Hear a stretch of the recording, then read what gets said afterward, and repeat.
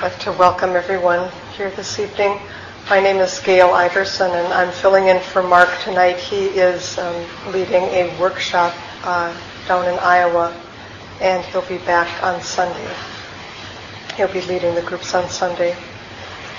So I wanted to talk about one of the Paramis tonight, and Parami is one of the 10 perfections of the heart, and it's common in Buddhist countries where there are a lot of lay practitioners, such as in Burma. For the lay people, they'll do a retreat period every year, often 2 months in the summertime, because that's a tradition in their country. And then the rest of the year they'll choose one of the paramis to practice, or they'll do them in a series. And so there are 10 of them. They're also sometimes called the 10 perfections of the heart. I'm just going to start by reading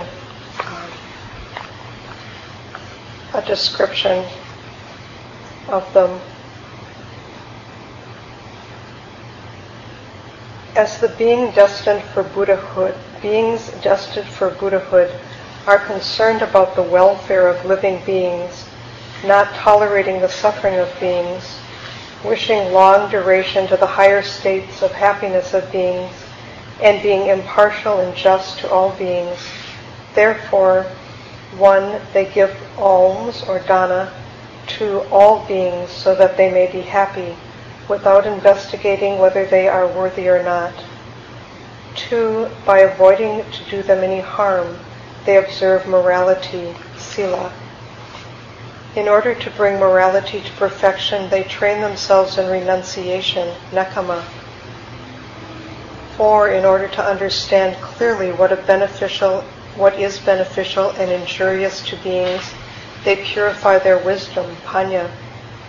For the sake of the welfare and happiness of others, they constantly exert their energy, virya.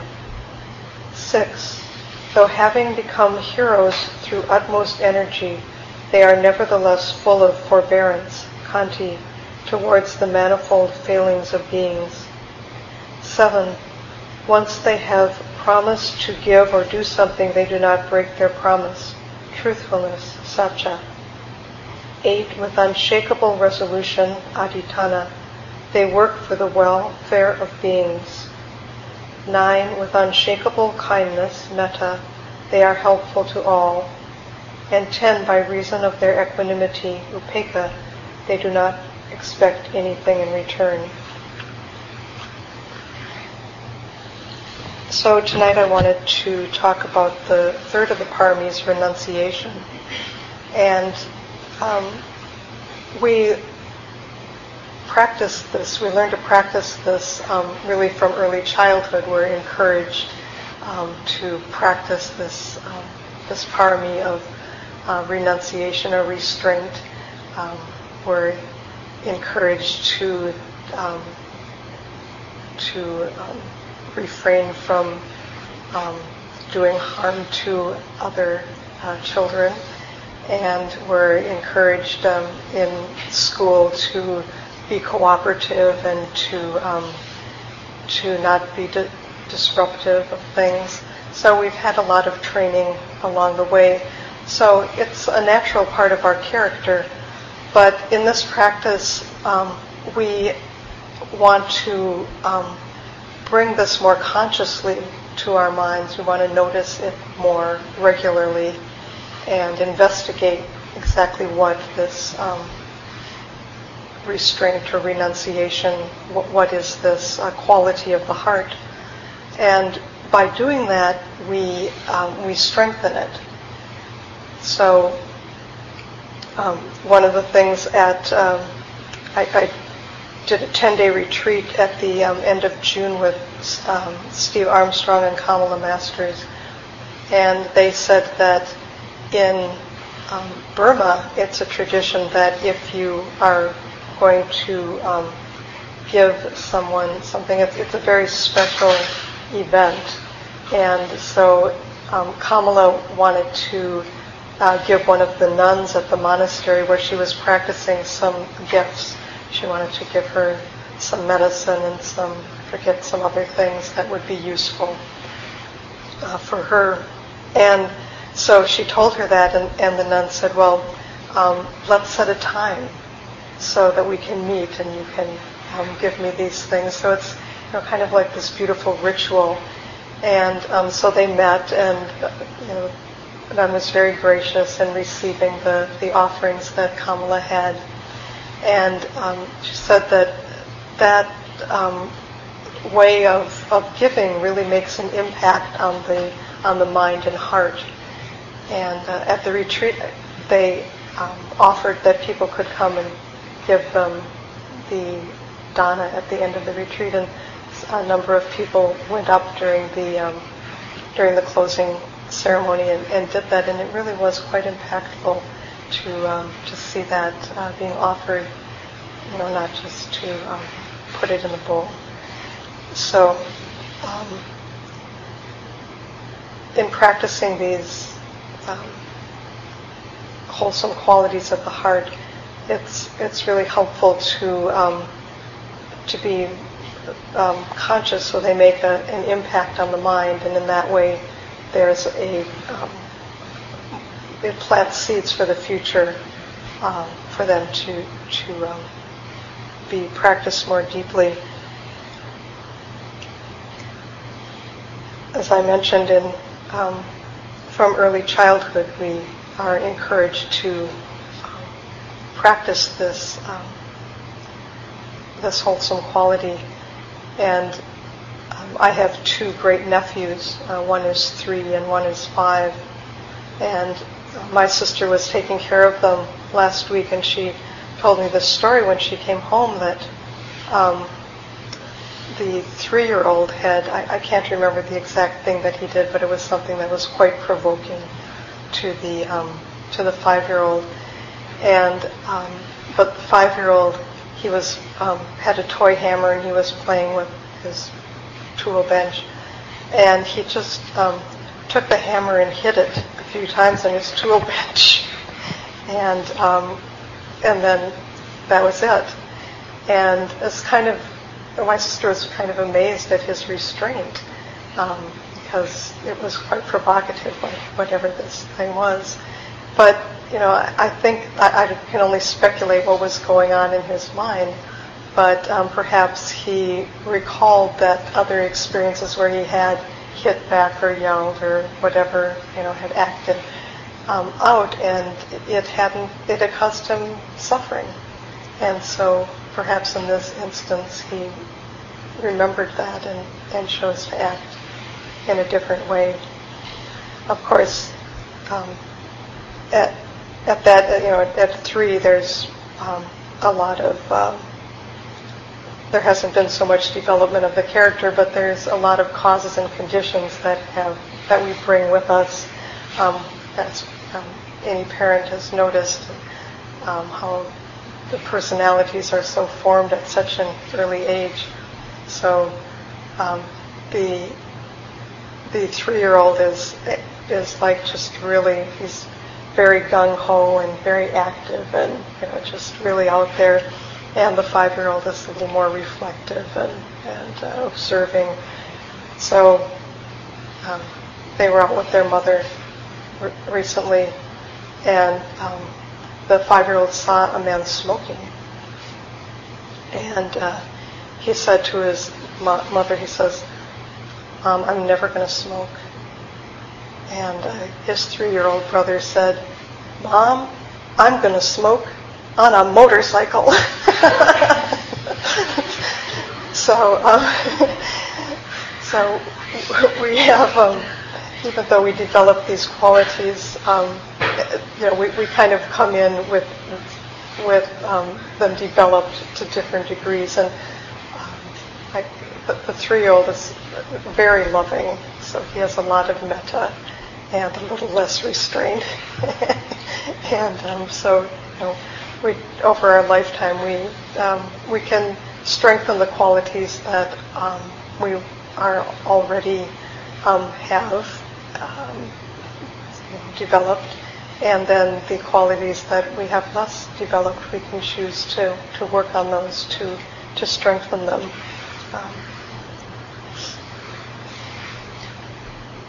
So I'm taking care of, my sister is gone this week, and I'm taking care of her 14-year-old Shih Tzu mix. And he's kind of anxious because they're quite bonded, and he's quite old, and so I'm not quite the perfect substitute for her. So last night I went to bed, and he was sleeping with me, and I heard him get up, and he started pacing. And so I just ignored him and tried to go back to sleep. But then he started barking. So I got up and encouraged him to come back to bed, so he did that. But then, like every hour or two, he would do this same thing, so I was getting up. So about 3 o'clock in the morning, I was getting really wanting to have some continuous sleep. And I noticed that my patience was wearing a little thin. And so I started to get upset with him. But then it was really, I quickly realized that, that was not going to help the situation. And so instead I put his lead on him, and I brought him to bed. And that settled him down. When he had his lead on, I guess that was enough restraint for him. And then he was quiet.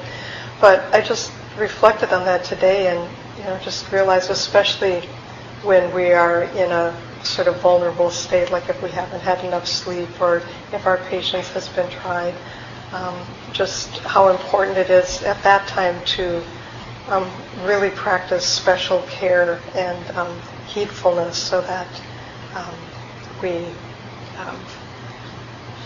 don't do something that's unwholesome and unbeneficial. But of course we are going to do that from time to time, so then we can just notice what the effect of that is. And that has an impact on the mind too, when we notice that, not to repeat that, be so likely to repeat that behavior in the future.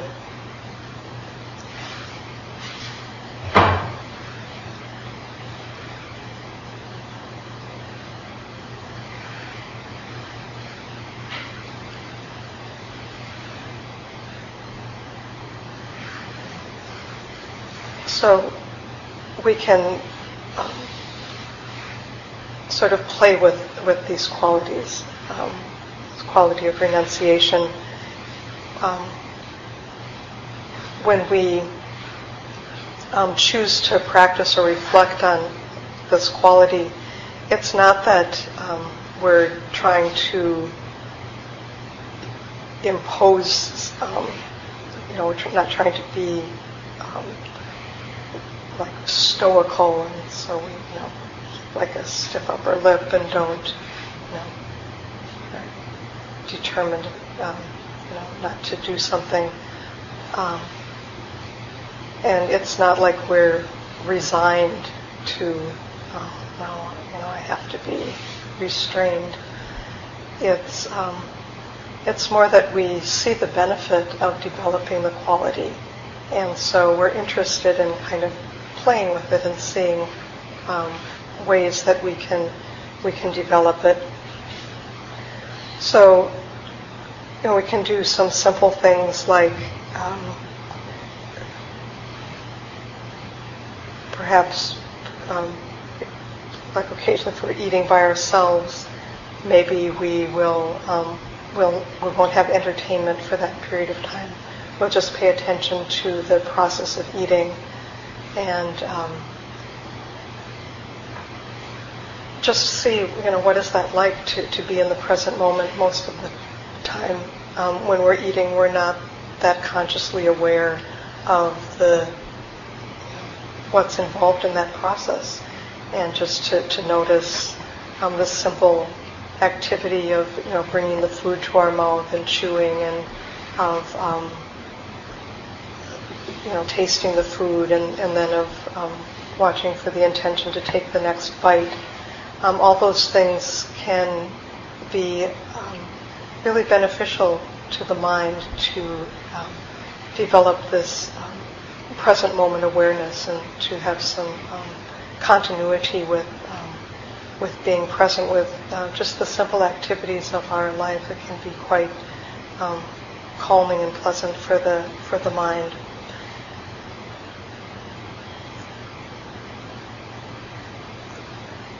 When I was growing up, it was common. I was raised a Catholic, so it was common during Lent to give something up, and candy was a popular thing to give up.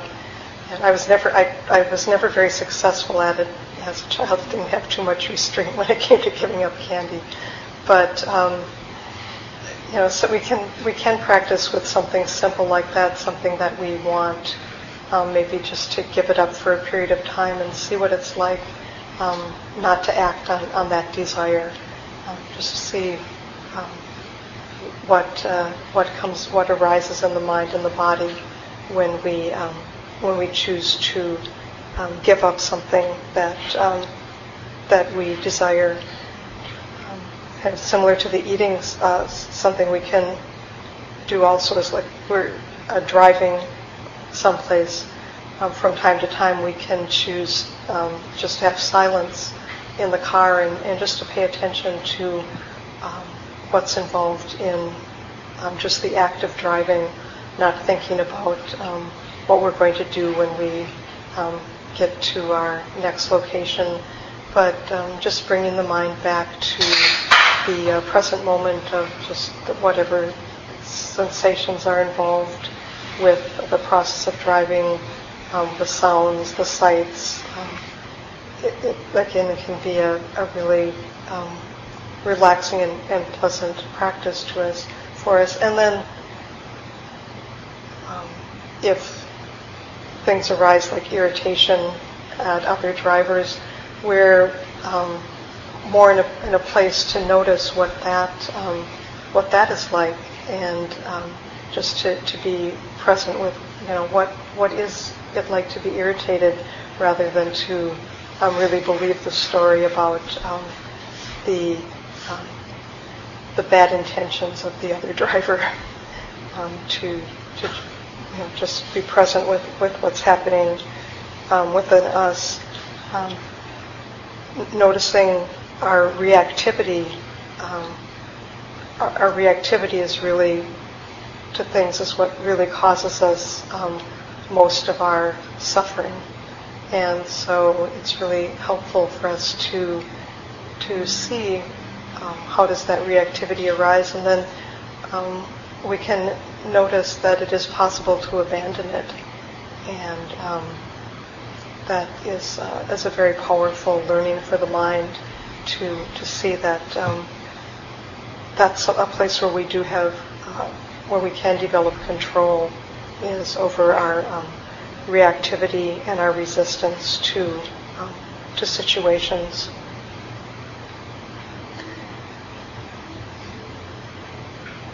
Another way that we can practice this Parami is we can become more aware of our beliefs, and we can practice letting go, being aware, and then seeing if we can let go of whatever we've noticed. In the metta chant that we do at Common Ground on the first Friday of every month, there's a metta practice group that meets, a group that practices the development of loving kindness.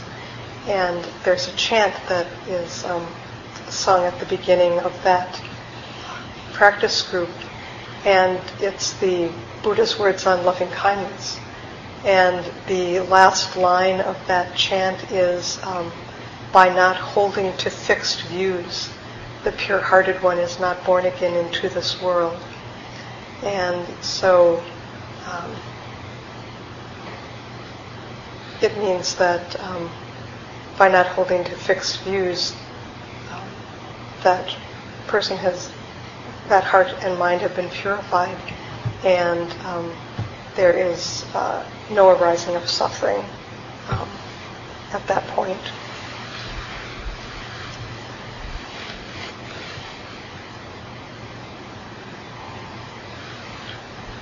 So much of the time our beliefs are just so much a part of us, we don't even see them as beliefs. And often by starting to notice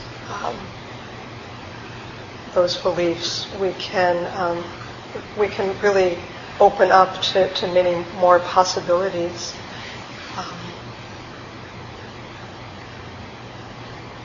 Steve Armstrong told a story at the retreat about a woman who had woke up in the middle of the night and was in terror, had a nightmare that had just put her into terror, and that normally if she was at home, she would have gone to someone, woken someone up, and she would have talked with them about it. But at the retreat, there were noble silence, and so she didn't feel like she could do that. So she followed the instructions that we had been given at the retreat, which was to notice what was happening in the mind and the body. And when she turned towards the body, she discovered that there was just a tingling sensation that was going on in the body. And when she turned towards the mind and heart, she noticed that there was a peace and a spaciousness. And so, we assume that fear is a particular way, but we have strong concepts around that. And so, we can practice somewhat loosening up the grip that these concepts have on us. It can really radically change our view of the world. My first teacher, Shinzen Young, he told a story about, he studied with a Zen master whose name is Sasaki Roshi. And Sasaki Roshi just spoke Japanese. He did not speak English, well, just a bit. But when he would give his talks, he would give them in Japanese, and his students were English, so they would need a translator. And Shinzen spoke fluent Japanese, so he was frequently Sasaki Roshi's translator. And when Shinzen started to do his own teaching, he wasn't able one time to do the translation, and Sasaki Roshi was really upset with him, and so he was, reading him out for going off on his own. And Shinzen's first impulse was like, all I've done for him, and now he's just bragging on me. And then he stopped, because he realized that he was just in his usual habit of when somebody criticized him, the kind of response he would get. And he stopped and he turned his awareness towards what was happening in his body. And in his body, there was just like this extremely pleasant massage that was going on. It was just, incredibly pleasant. And, he said that when someone such as Sasaki Roshi, who is, a very liberated being, that when they get angry, it's just like a flow of nature. And that's what he was experiencing, was just the flow of nature when he remembered to pay attention.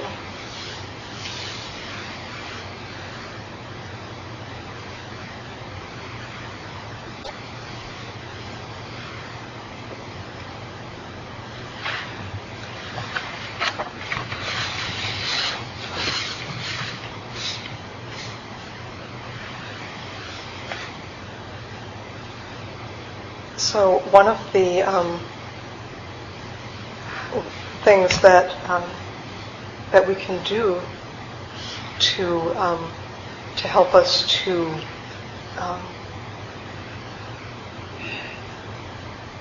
let go of our beliefs is we can practice this quality of this awareness of not knowing, this recognition of not knowing, that really when things arise, we have a strong opinion about them, but we really don't know is the truth of it.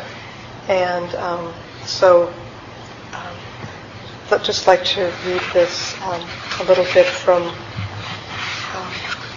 something one of the Western Vipassana teachers, Gail, his suggestions about this practice of not knowing. It says, Buddhist practice involves an interplay between knowing and not knowing.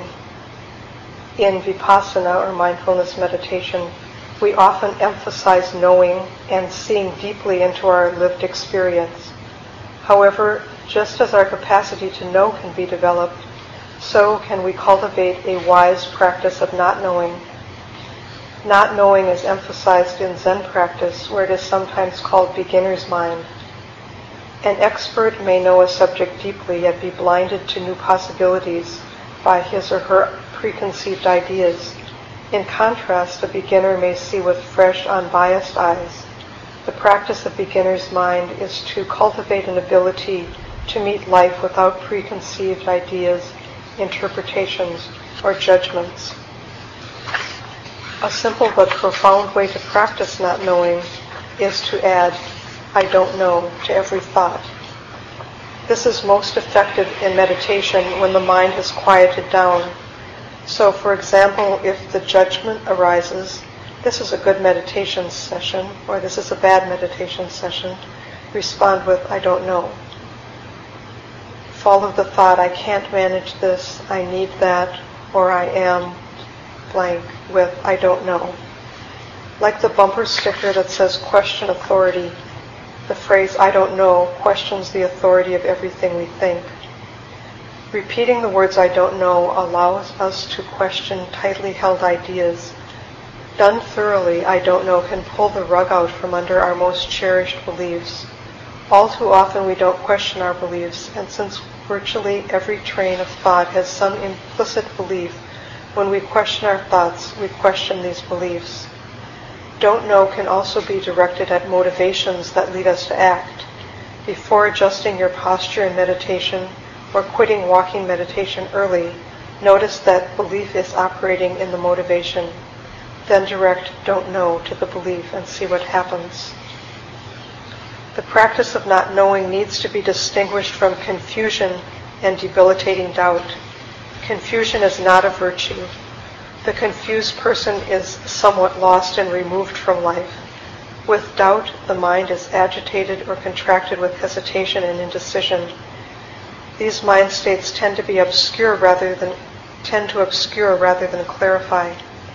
Furthermore, confusion and doubt are generally involuntary. Not knowing as a practice is a choice meant to bring greater peace. But lest we take the not knowing practice too far, Suzuki Roshi said, not knowing does not mean you don't know. It doesn't require us to forget everything we have known or to suspend all interpretations of a situation. Not knowing means not being limited by what we know, holding what we know lightly so that we are ready for it to be different. Maybe things are this way, but maybe they're not.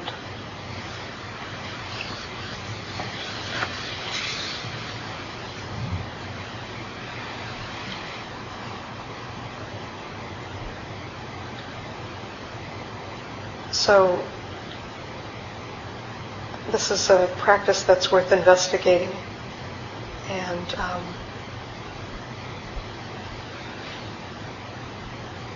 when we see things in a new and fresh way, it brings a lot of happiness and joy. And so it's a worthwhile practice to take a look at our beliefs and to question if we know or not. The first step of the Noble Eightfold Path is right view, and so this is part of right view to notice our fixed views and to be interested in seeing if there are other possibilities that we might choose.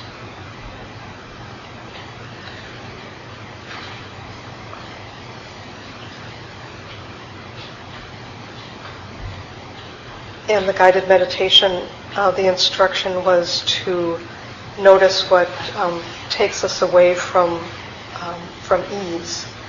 And this is another way of letting go. So, and we can practice this anytime,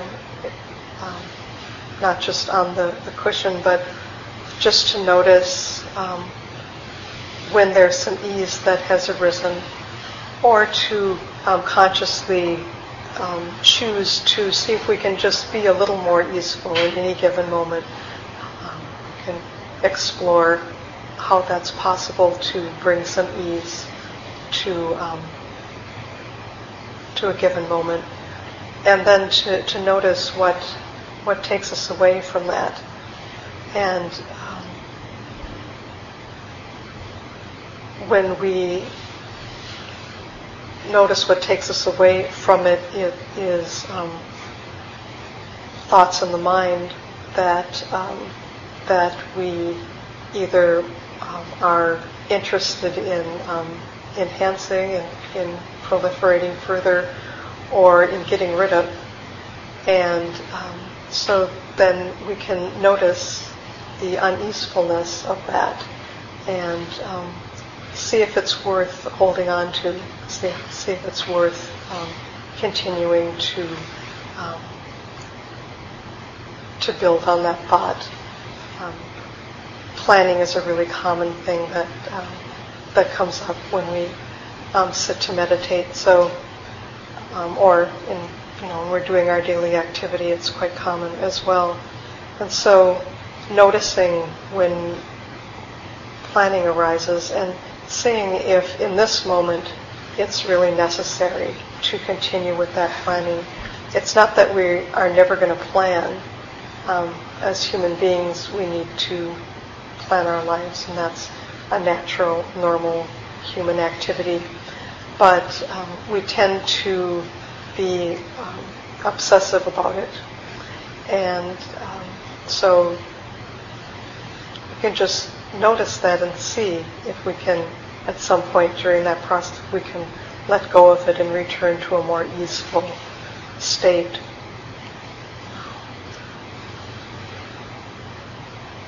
One thing that we can practice is in our, when we're going about our daily activities, we might notice that planning is arising, that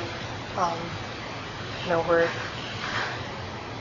projecting something onto the future about how things are going to be and what we're going to do and how things are going to play out. And that's a really good time. We don't know. We really don't know what the next moment is going to bring. And so, maybe we can just stop at that point and say, don't know. And that can be a really, give us some powerful insight into our habit of trying to make things secure and comfortable, and kind of looking at this fear of things being not known. And is that really a valid fear? We spend a lot of time fearing the unknown, and it just takes a second to notice that planning and to notice don't know, and to change our belief really in that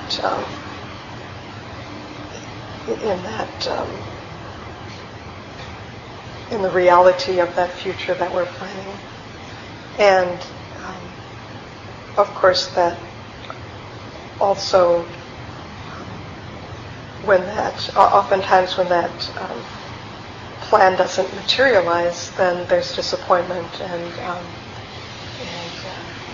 unhappiness about that. And whereas really we just weren't being realistic about the power and control that we have over the future.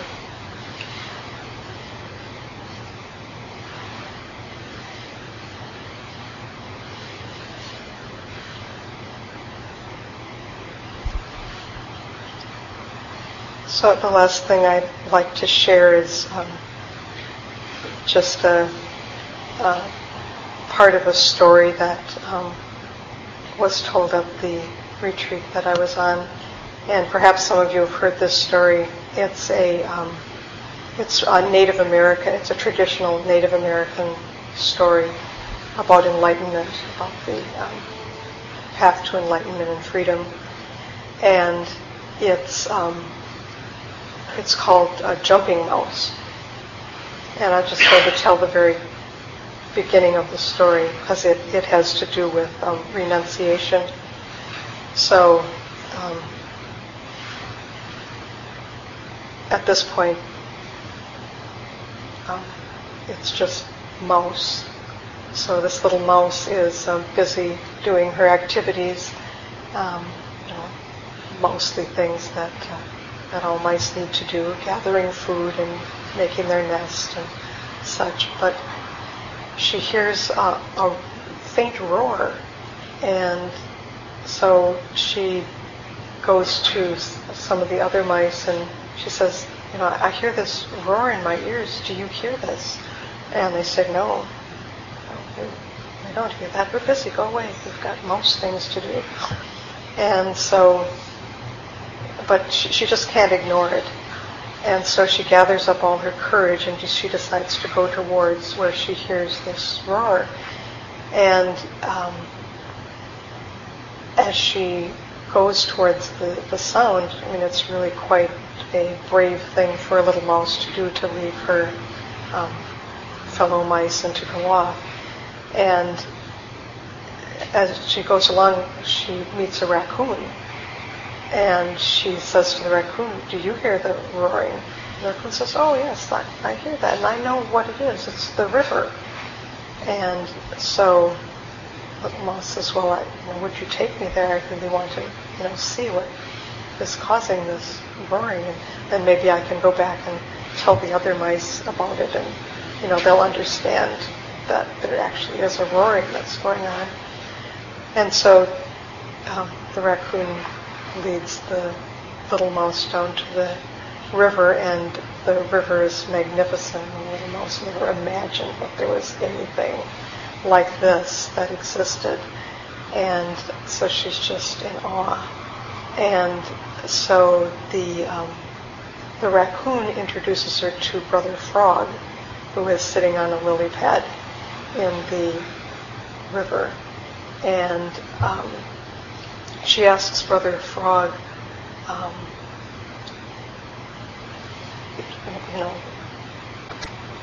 can he help her? Now she's seen this incredible, the flow of life, this river, and can he help her to understand it? And so he tells her to put her nose as close to the ground as she possibly can, and to jump as high as she possibly can. And when she does that, she does as she's told, she sees the sacred mountains, and then she falls into the river, and which was quite shocking. But she's able to get out, and she is able to go back to the other mice who are not interested in even hearing about the river. But so it's this idea of on the spiritual path that putting our nose as close to the ground as we can. It's this idea of renunciation, of humility, and then the jumping, the effort that we need to make in order to further our freedom and liberation on the spiritual path. So if you want to hear the rest of the story, you can look it up on the web, The Jumping Mouse. It's worth the read.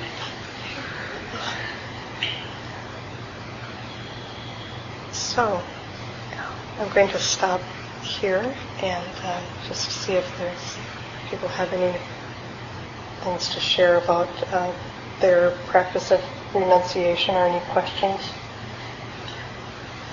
I have about the practice.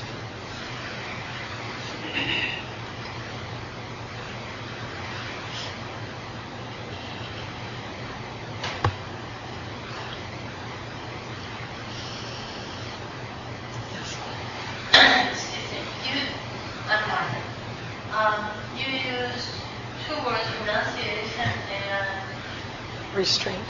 Restraint, or at the end, effort. No, I'm supposed to. Restraint and somehow they're not synonymous in my head. So, I mean, but in the way you're talking about it, it seems to be synonymous. Well,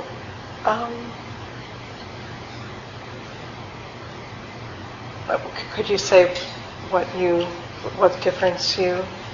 Well, when your nephew was pounding on the little thing, that was restraint, but not such renunciation. Unless he renounced the option of pounding his brother. Is that the idea? I think so. Yeah, I'm not sure. I'll think about that. I mean, the word that describes this this wholesome trait is renunciation, and it is more than it definitely is more than restraint. It has definitely a further meaning. I mean, ultimately it means renouncing our self-centered preoccupation with our self-centeredness, or seeing through the misconception of that. So it is more than restraint. But restraint is part of it. So is there something to do with grasping there too? Because renunciation is more, in my head, more like not grasping.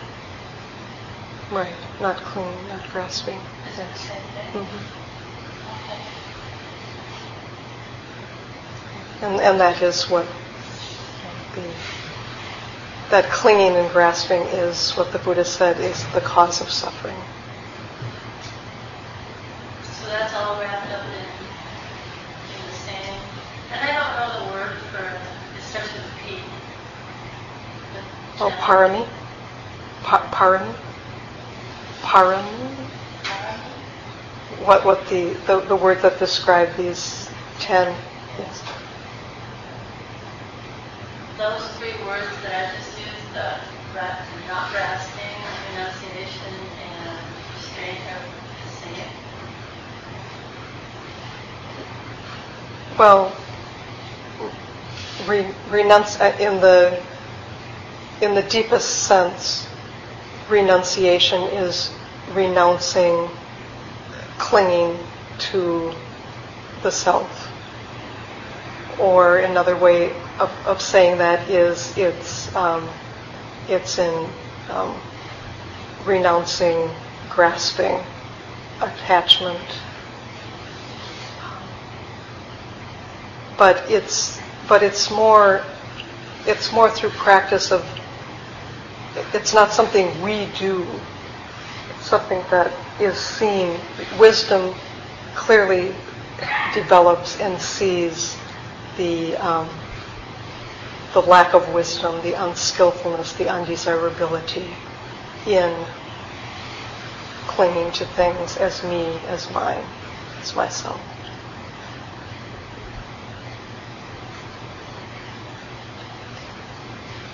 So I think if we experience varying degrees of renunciation as according to wherever our life is, we understand that.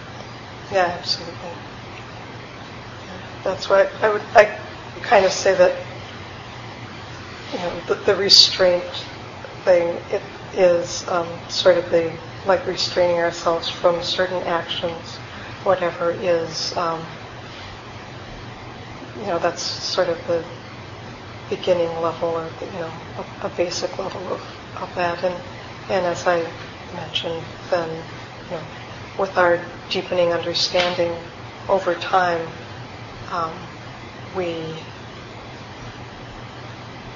wisdom arises, and the mind comes to know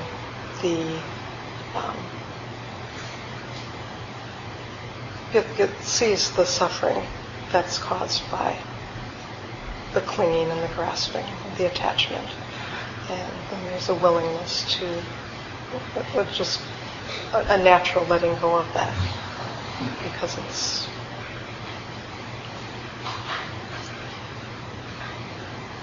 hurts.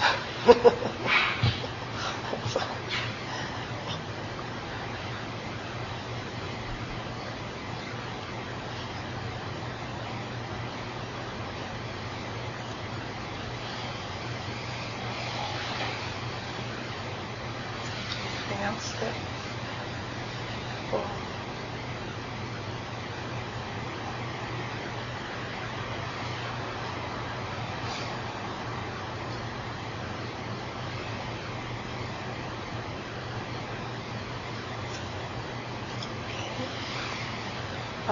Thank everyone for coming and listening. And just have a couple of announcements before we go.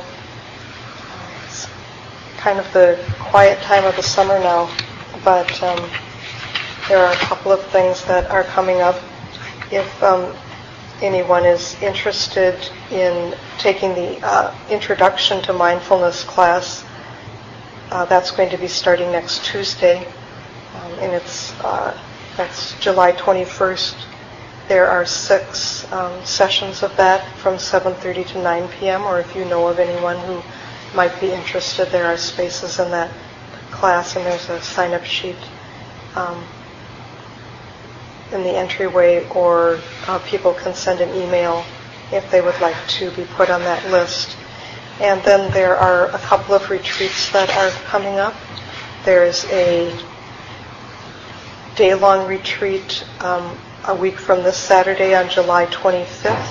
That's a whole day retreat from 9 a.m. to 6 p.m. And then there is a half-day retreat. I saw that here. On that's not till August 8th. That's from 9 to 1. So there's some opportunities for practice if you have the time. And,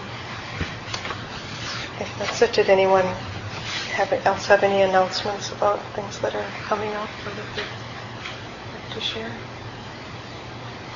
Okay, well, thanks for letting us come tonight.